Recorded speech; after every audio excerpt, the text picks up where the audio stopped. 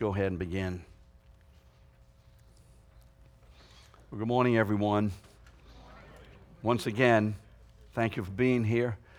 This morning we're continuing in our study, and I think this is lesson 7, although I didn't print out new notes for you. You have the same outline that you had last week, and there's a reason for that. Last week, my intention was to go through the issues of Christ being revealed in the laver and then get into the 3 pieces of furniture that are in the holy place. But typical of what happens is, I think hopefully it was the Lord who had the determination to say more than I had determined to say. So it's not that I'm too wordy. I'm not. Never have been, never will be. Someone said, "Why do you talk so much?" Because there's so much to talk about. Amen. When it comes to the Word of God, it is an inexhaustible well of treasure. Isn't that right? So thank God for that.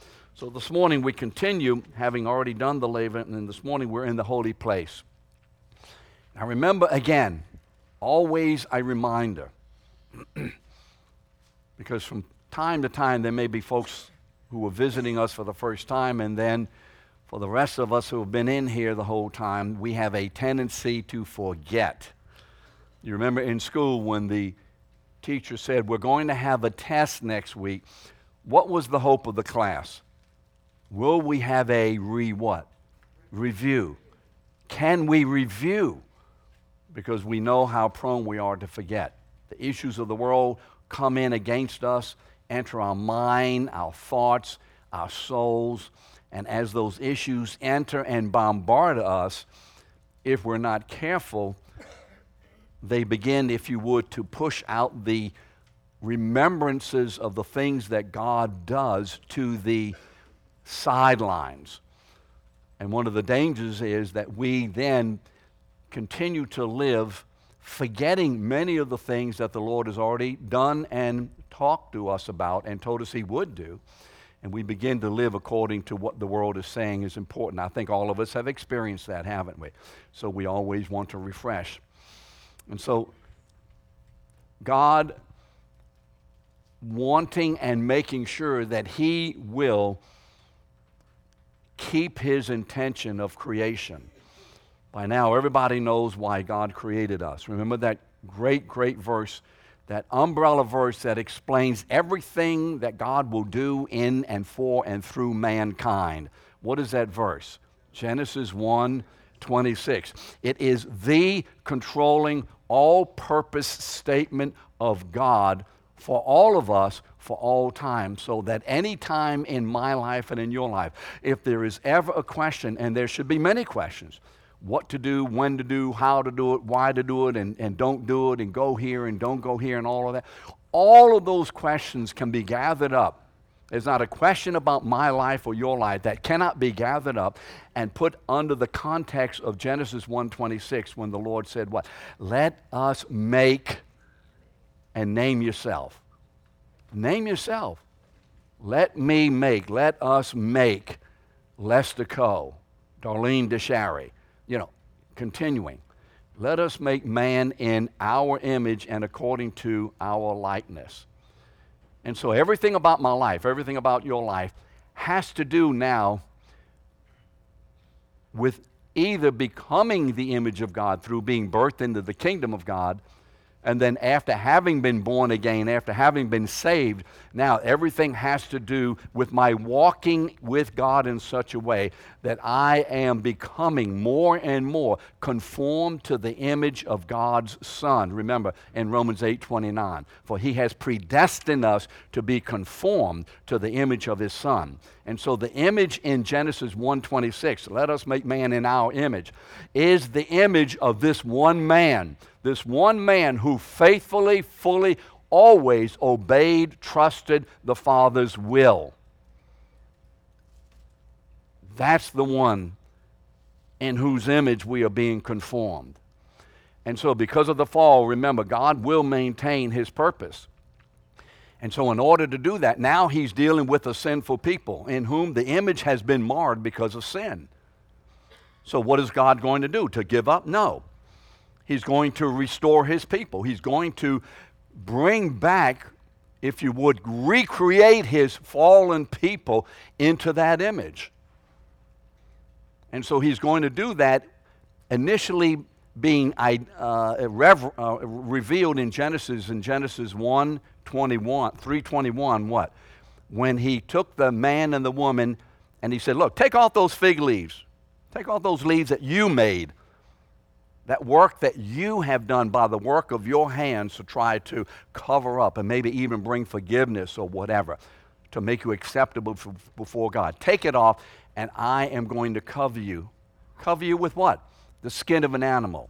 So immediately in Genesis 1:21, we see the revelation of how God will restore his intention in his people and recreate his fallen people into his new creation, his image once again. He's going to do it through the shedding of blood, through the sacrifices, which in the Old Testament will be looking forward to or picturing one sacrifice of one man for all of his children for all time.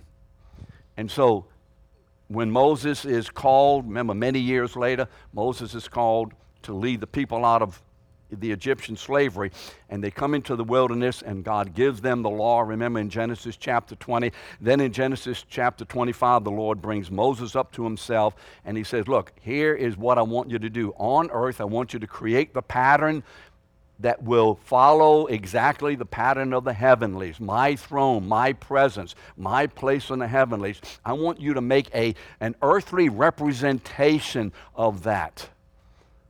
And in that place I will dwell among my people, showing in a physical way, once again, that one day there is coming a man in whom all the presence and all the fullness of God will dwell in bodily form. You see that, remember, in Colossians.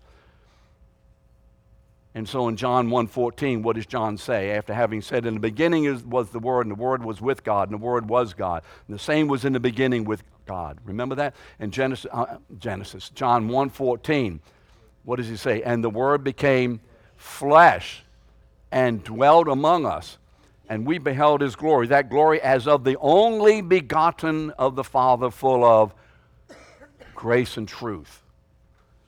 And so that tabernacle and everything about it is God's Old Testament means of maintaining fellowship with his people through the death of innocent animals,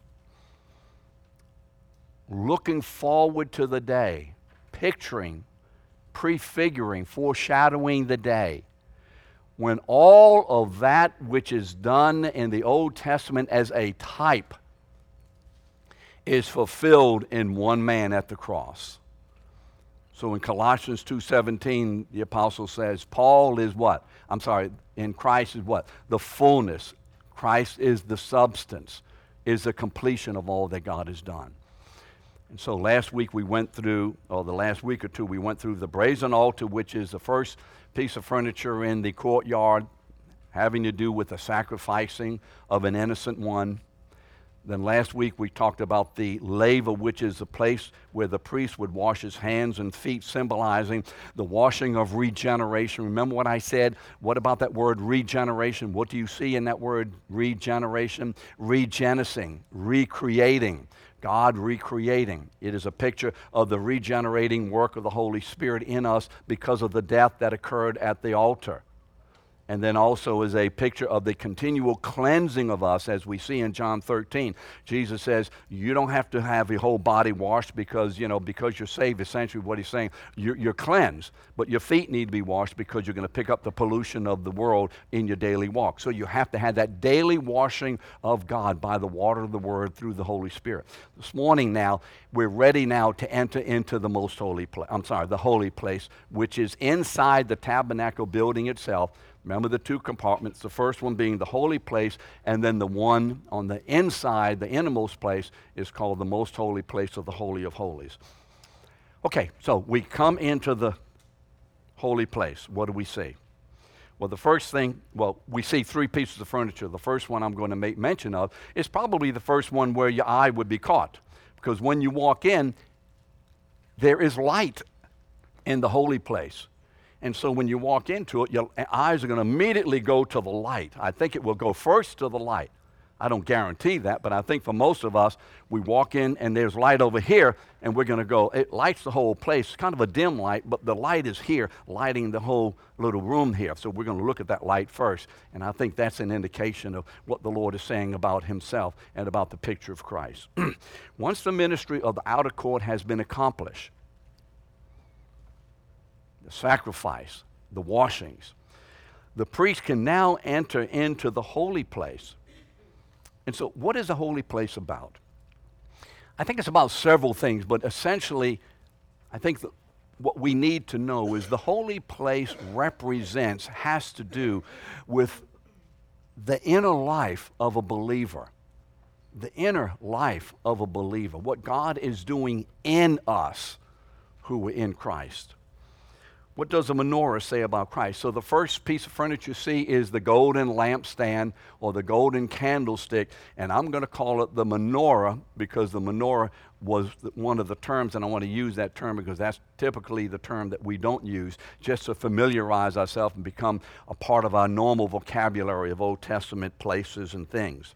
What does this menorah say about Christ? Now remember, there's 7 pieces of furniture, and like everything else about the tabernacle, the courtyard, and the tabernacle itself, everything has to say something about the person and work. I didn't say either the person or the work, combination, the person and work, because the person and the work of Christ in God's mind is one. It's not the person of Christ and then the work of Christ. It's not the work of Christ, the person of Christ. It is a person and work. They are one together. So what does the menorah say about the person and work of Christ? It was the only light in the holy place, which spoke of who? Of Jesus being the light of God's presence within his people. What is the first, in the beginning, God created the heavens and the earth. Remember?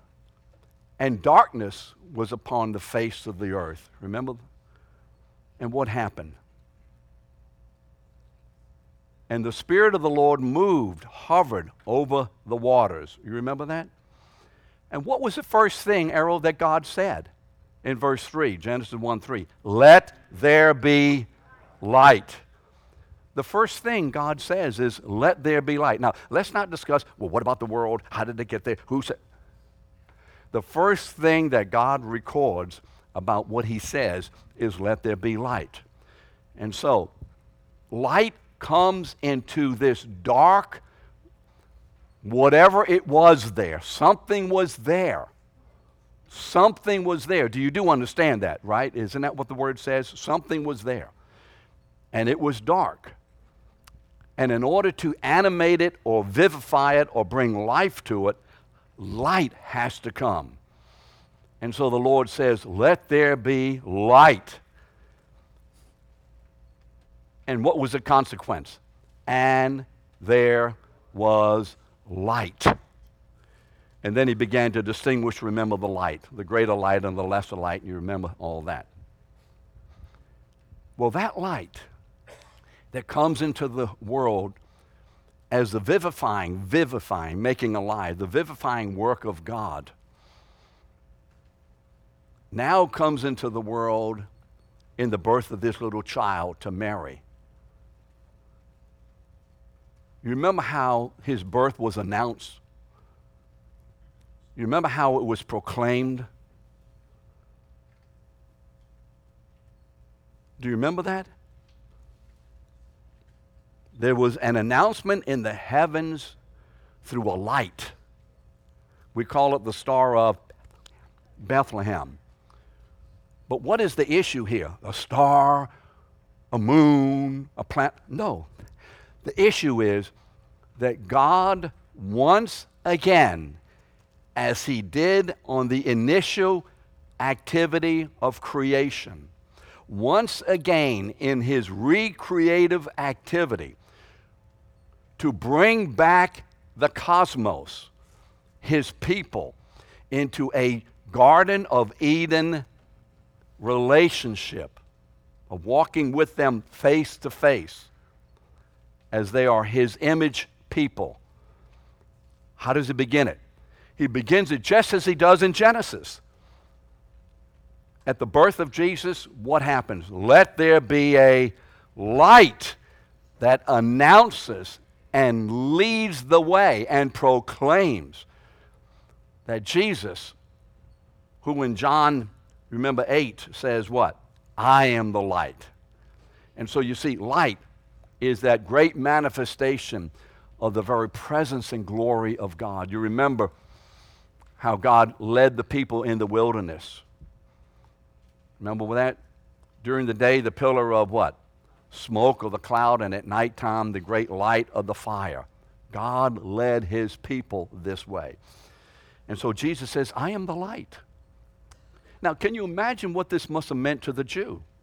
Because the Jewish people understood that he was saying something more than, hey, I'm a light bulb.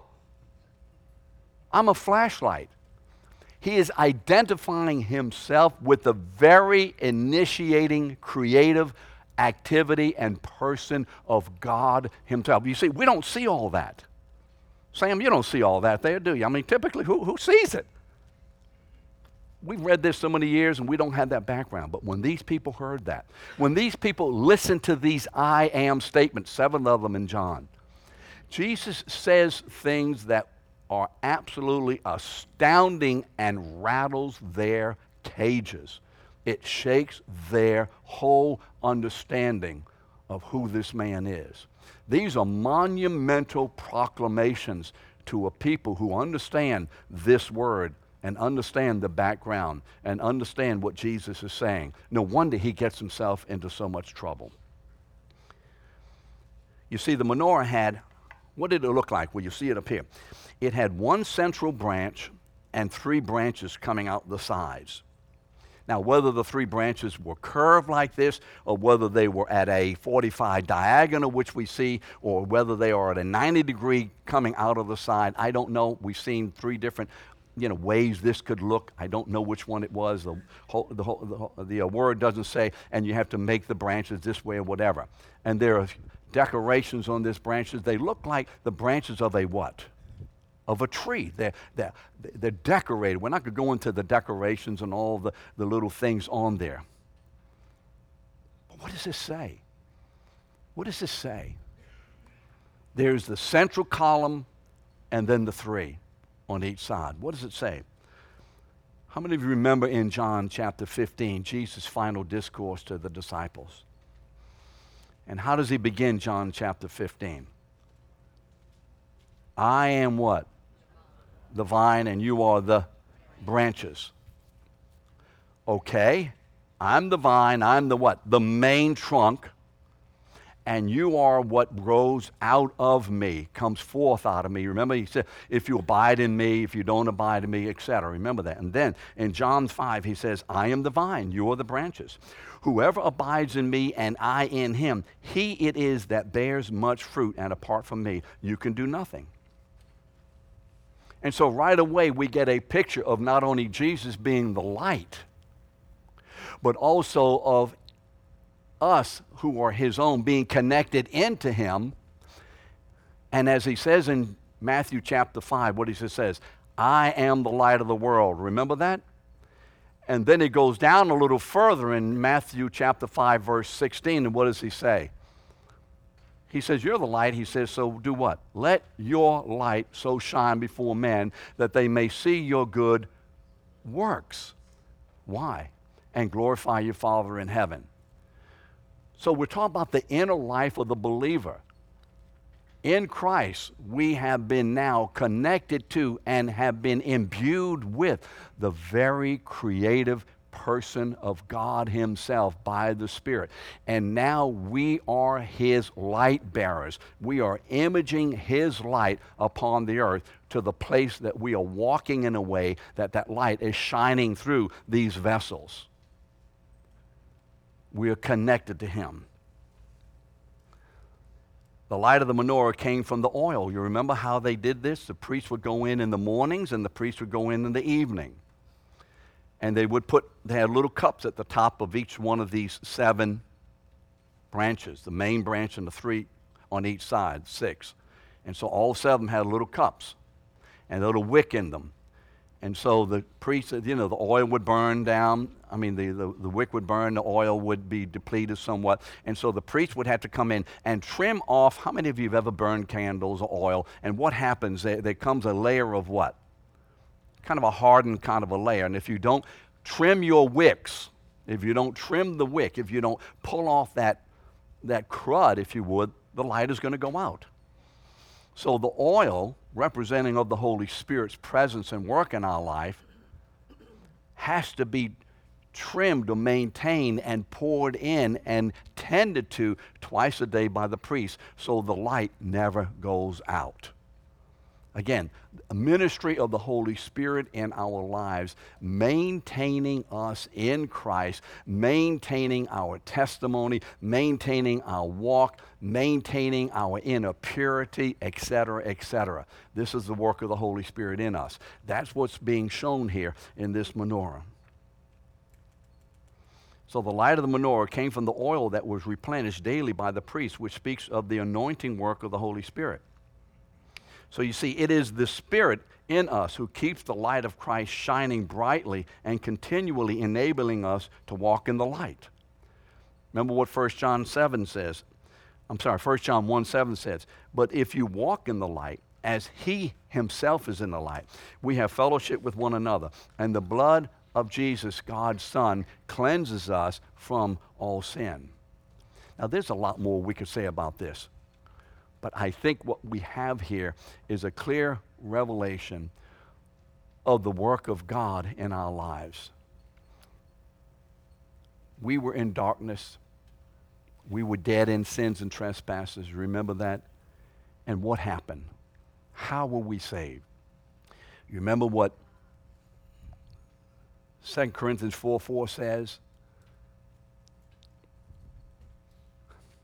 In whose case the God of this world has blinded the minds of the unbelieving, that they may not see the glory of the light of the glory of the gospel of Christ, who is the image of God. Blinded. When you're in blindness, what does that mean? You can't see nothing. Everything is dark to you.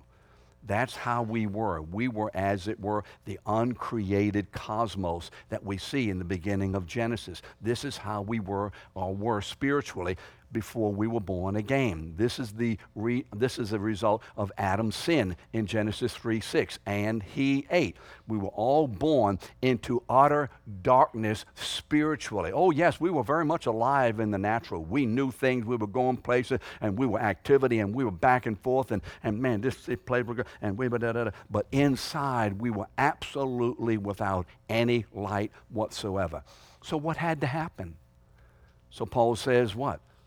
Our minds were darkened by the God of this world in 2 Corinthians 4:4. And then what does he say in 2 Corinthians 4:6? But God, who said, let there be light, what? Has shown in our, what? Has shown in our hearts with the light of the knowledge of the glory of God in the face of Christ. This one who said, let there be light, spoke light into our darkened lives. Just as I said, he spoke light into that darkened world in Genesis. And as a result of that, we became lit up in Christ by the Holy Spirit. And now we are the containers of the light of God, and our delight and duty today is to walk in a way through this world, not allowing the impurities and the dirt of the world's culture to in any way cover the light. Now, the fact of the matter is, we will always be getting dirt on us from the culture. Therefore, John, what was it, chapter 13. Remember, washing the feet. So the issue is, will I be polluted by the culture? Yes, you're going to be polluted by the culture. But the issue is this: will we keep ourselves close to God through the Holy Spirit, in His Word, in His prayer, in fellowship, in confession, in repentance? Will we do that? And as we do that, what does the Holy Spirit do? He continually cleanses us of all the impurities and keeps us as a vessel. Remember 2 Corinthians 4:4, we have this treasure in earthen vessels, that the excellency of the power may be of God and not of us. So the Holy Spirit will cleanse this vessel continually of its pollution from sin and the culture, so that we can be shining lights in the world. That has something to do, that is something about the menorah. The next piece of furniture, the next one at least we'll talk about. There it is. Wait, let me go back. The table of showbread. The table of showbread. Nope, I have it incense in my notes, so let's do that. Okay, the golden altar of incense. Where is the golden altar of incense? As you come into the holy place, as I stand in the holy place at the gate, where the curtain is, in front of me are three pieces of furniture. On my left is what? The menorah. In front of me is the golden altar of incense, and on my right is the table of showbread. Okay, remember, that's how it works. The table of showbread. I'm going to the table of showbread. Forgive me for being so confusing. Okay, I'm going to the table of showbread. I thought, why would I put incense next, since this is kind of the third one? The table of showbread. All right, here's a table on which there are 12 loaves of bread. Now, what does this have to do with Jesus? There are 12 loaves of bread in here. These loaves represent the bread from heaven, which the Lord fed the people.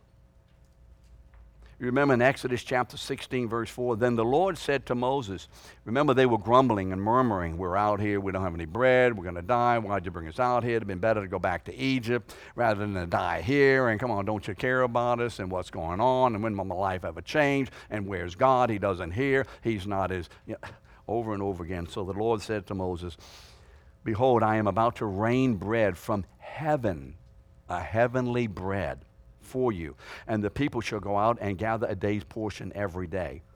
So what does the Lord do? It's called manna. The word manna means, what is it? I mean, that's just kind of what the word manna means. What's this? It's manna. Yeah, I know, but what is it? It's manna. What? It's manna. That's what manna meant. What is this stuff? Little flaky little things, And so Israel was fed for 40 years in the wilderness. Remember that? Now, why did God feed Israel that way? Why did God lead Israel all those years, feeding them daily by the manna? Remember, give us this day our daily manna. Give us this day our daily provision. Well, why does he do that? Where does he explain what he's doing? He says, I want you to understand what I've been doing for these 40 years. Because you can imagine, you get to the end of the 40 years, Frank, and say, I know we've passed that same rock 5 times. I remember because my great-great-grandson put his initials on that rock years ago, right? Some kind of way Amos got his name on that. Lovely grandchildren. They're almost as cute as mine. So, and that's a compliment. That's a high compliment. And why has the Lord led you back and forth and all around this area? What's going on? How many of you think and feel that sometimes, let's face it, the Lord is leading us in circles? Come on. Am I the only one that ever feels that way? It's like what's happening, what we're doing, where we're going, and how things are working out. And so where's the Lord's explanation? Deuteronomy 8, remember that? And the Lord says, and I think it begins in verse 2, I think it's verse 2, that you may remember all the way that I have led you. For what purpose? That you may learn this lesson, that man does not live by bread alone, but by every word that proceedeth out of the mouth of God doth man live. Our sustenance, our daily provision is the Word of God, is the provision of God. You remember another man one day was in the wilderness. That wilderness, by the way, is a very important principle for believers to understand. We're saved, and there will be a wilderness experience for us because we have to learn the lesson of Deuteronomy 8. Each one of us needs to learn that as we enter this life in Christ, we are not entering something now that we are now burdened to do for God, but that we are learning to be dependent upon God's provision and walk in the good of that provision. Not doing something for God, but doing everything with God. And so you remember another man who was tempted being in the wilderness for 40 days. And the enemy comes to Jesus, and what does he say? You see these rocks? You hungry, aren't you? He could probably hear Jesus' stomach grumbling. 40 days without any food. And he says, what, John? Why don't you turn these rocks into what? Bread. Why don't you make an oyster loaf over here? And what does Jesus say? It is written, what? Man shall not live by bread alone. Where's he getting that? Where's he getting that? He's getting it from Deuteronomy 8. Is it verse 3? Yes, 8:3. He's getting it from Deuteronomy 8:3. The whole context, the whole meaning of the showbread is that God's daily provision for us, the way he feeds us, the way the sustenance of our lives, is us to feed on Christ himself. Listen what Jesus is saying. Remember, he's fed the 5,000 people in the Gospel of John. All of these folks have been fed.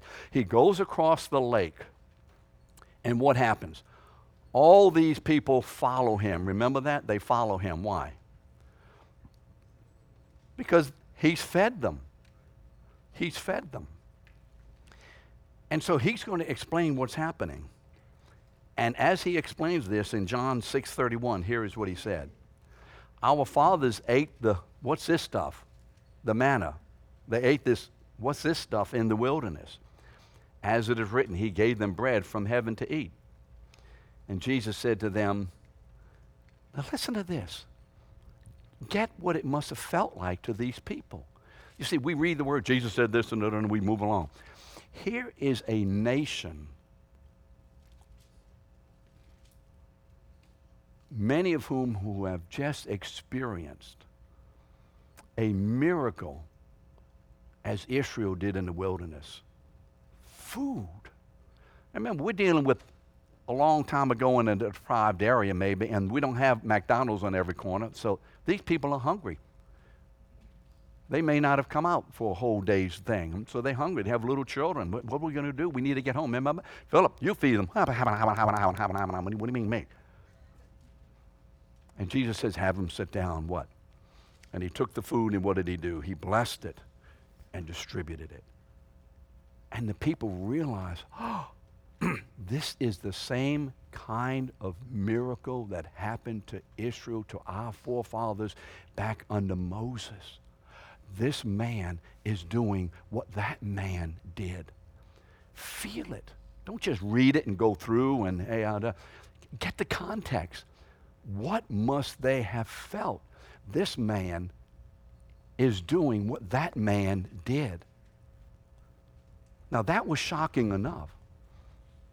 But then for this man to stand up and say, truly, truly, what? Of truth, this is absolute truth from God. Remember, this is the final exam. This is significant. Truly, truly, I say to you.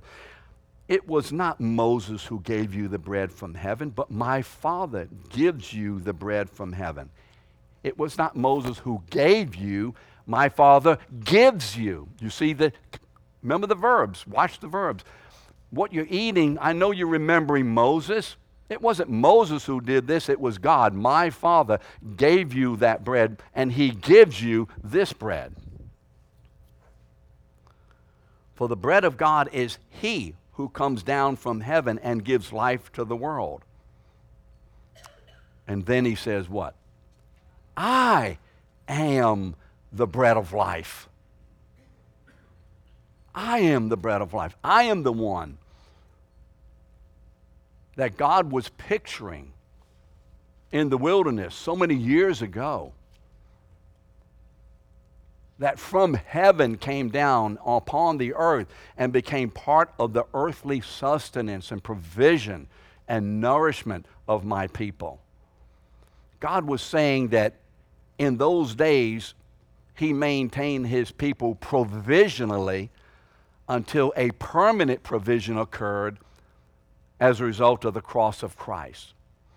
All of that was provisional, shadows, types, until the permanent came in Christ. And if you recognize anything of what I just said, you know something about the book of Hebrews, because he talks about that permanence and impermanent covenants. Why 12 loaves? One loaf for each of the tribes, so that all of Israel was represented in this table that stood before the presence of God in the most holy place. So each of those loaves represented one of the tribes. And so what is the table of showbread saying? That all of God's people are represented, and all of God's people are sustained and provided for in this one who is himself the bread of life. No one is left out. No one is left out. All of us have the bread of life.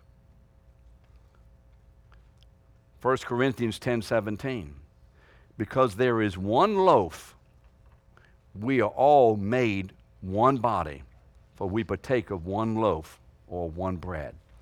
So Paul says later that 12 loaves, those 12 loaves over there, represent one loaf, one continuity of work, one comprehensive people.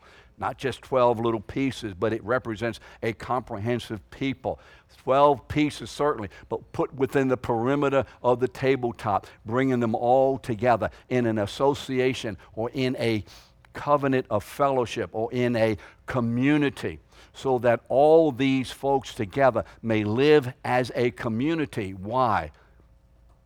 Because in order to image the community of God's being, three persons in one, we must be the community of the church, living in a way that we are representing who God is in himself, the three persons of the Trinity, relating to one another through roles in love.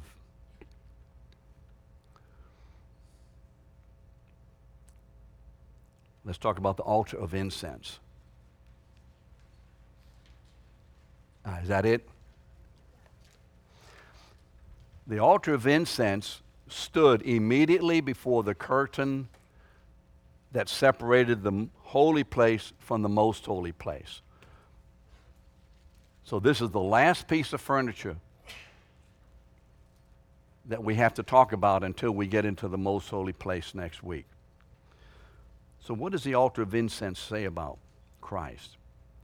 This is the altar at which the priests, now remember, and we're going to talk about the priesthood, so I just want to make a little comment today.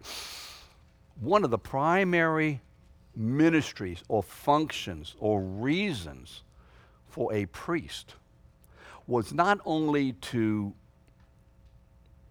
bring the things of man to God and minister before God, but in this priest, this high priest, and we'll talk about this in more detail later, the entire nation was represented in this one man before God. And again, what do you see here? Do you see that in Christ, the high priest, all of God's people are represented before God? And so, the altar, the priest who represents the entire nation, offers prayers, remember, intercessions and priests and praises before the presence of the Lord on behalf of the nation. I'm trying to get it out. Now, you see, what a wonderful example this is of the kind of intercession you see in Genesis chapter 18. Remember in Genesis chapter 18? God's man, Abraham, is interceding for his people. Remember, Lot was part of Abraham's family.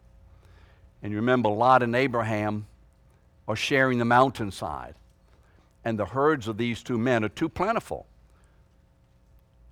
And so there's contention among the herdsmen. There's fighting, inner fighting. I know that none of you have any experience at all of quarreling in the family. I know that, but that's, totally absent from us. And so what does Abraham do? He tells Lot, look, we have to separate. We're going to have to do this better. We all can't feed on the same limited resources on the hillside. And so Abraham says something startling. He says, Lot, you choose, and I will submit to what you want to do. And so Lot, hey, great, fine, looks up. He sees the valley of the Jordan. I mean, this thing is really green, beautiful, lush. And he sees over there a couple of cities. One's named Sodom, the other one named Gomorrah. Okay, it's just another city. It doesn't matter where we live. God will be okay with where we live. You know what I mean? It doesn't matter. It's okay. You decide for yourself where you want to live. That's where you're going to make more money, you live there. That's where you go over here because it's going to be nice over there. Yeah, it's okay. These decisions are all right. And that's what Lot does. He moves toward, and finally he gets himself what? Into the city itself. And so Lot is in the gate of the city. He's participating in the things of the city. But see, what he doesn't know is that the morality of the city has been slowly intertwining his heart, which is what happens to every one of us as we compromise with the morality of the world, even so little, even a little bit. It will be okay. God will understand. Don't be so upset about it. You're too radical. I think this is going to be fine. And it's just the way, and we get swallowed up. All those thoughts are Satan's hooks in your mind and heart and in mine. And so the Lord appears to Abraham in chapter 18, and essentially he says, I'm going to destroy those cities. And what does Abraham do? He falls on his face and begins to pray. And in the King James, he says, peradventure. I like sometimes the words in King James. Peradventure, perhaps, if there be 50 people in the city, because will the judge of the world do unjustly and sweep away the righteous with the unrighteous? No. And you remember 50, 45, and he winds up getting down to what number? 10. Now, he doesn't go past 10, whether he knows not to go past or whether the Lord just closes or whatever. The Lord says, I'm going. And you remember, there are not 10 people, but there's Lot and his 3 daughters, and they're taken out of the city, and the Lord destroys the city. By the way, may I share something very interesting? For those of us who think that we have free will to do what we want to do and God would never force us, and he's not God's a gentleman. God's a gentleman. God's a gentleman. He's always a gentleman on that. Because there's a very interesting comment. In chapter 19, the angel is telling Lot, I'm going to destroy the city. Get up, get out. Take your daughters, your sons-in-law, and all. Get out of town. Lot said, well, I don't know about that. And the angel what? He grabs Lot by the arm and he forces him out. That's God's mercy. So don't you ever think that God's that much of a gentleman. If he has to pull your hair out, as Nehemiah does in chapter 13 of Nehemiah, or if he has to yank your arm and pull you out of something, thank God for his overcoming powerful grace over my ignorance and my willful sinfulness. Amen? Yes. So let me close with this verse about intercession, praying before God, representing the people before God. All of us have heard this great verse in Hebrews 7:25. Therefore, because of all that Paul, the apostle has already, or whoever the writer is in Hebrews has already said, therefore, Jesus is able to save to the uttermost those who draw near to God through him. Why? Because he always lives to make intercession for them. What does that mean? that there is in the heavens today, and there is in the heavens tomorrow, and there is in the heavens the next day. Shall I continue? And the next day, and the next day. And for how many more days? Forever. There is in the heavens a risen man who has paid the full, forever, and final penalty and price for all the sin of all God's people for all time. There is a risen man. And all of God's people are contained in this man. When I say contained, I don't mean physically contained, but spiritually are named and identified and known and accepted and fellowship with God in this man's presence with God forever. Therefore, how secure are we in Christ? As long as that man remains, we also remain. Correct? As long as he remains, we remain forever with him. That's what intercession is. Does that mean Jesus is speaking to the Father on our behalf? Well, yes, it does. Why? Because he ever lives. We in him will live forever with him. Amen? That's something about the altar of incense. Next week, we'll talk about the most holy place. See you next week.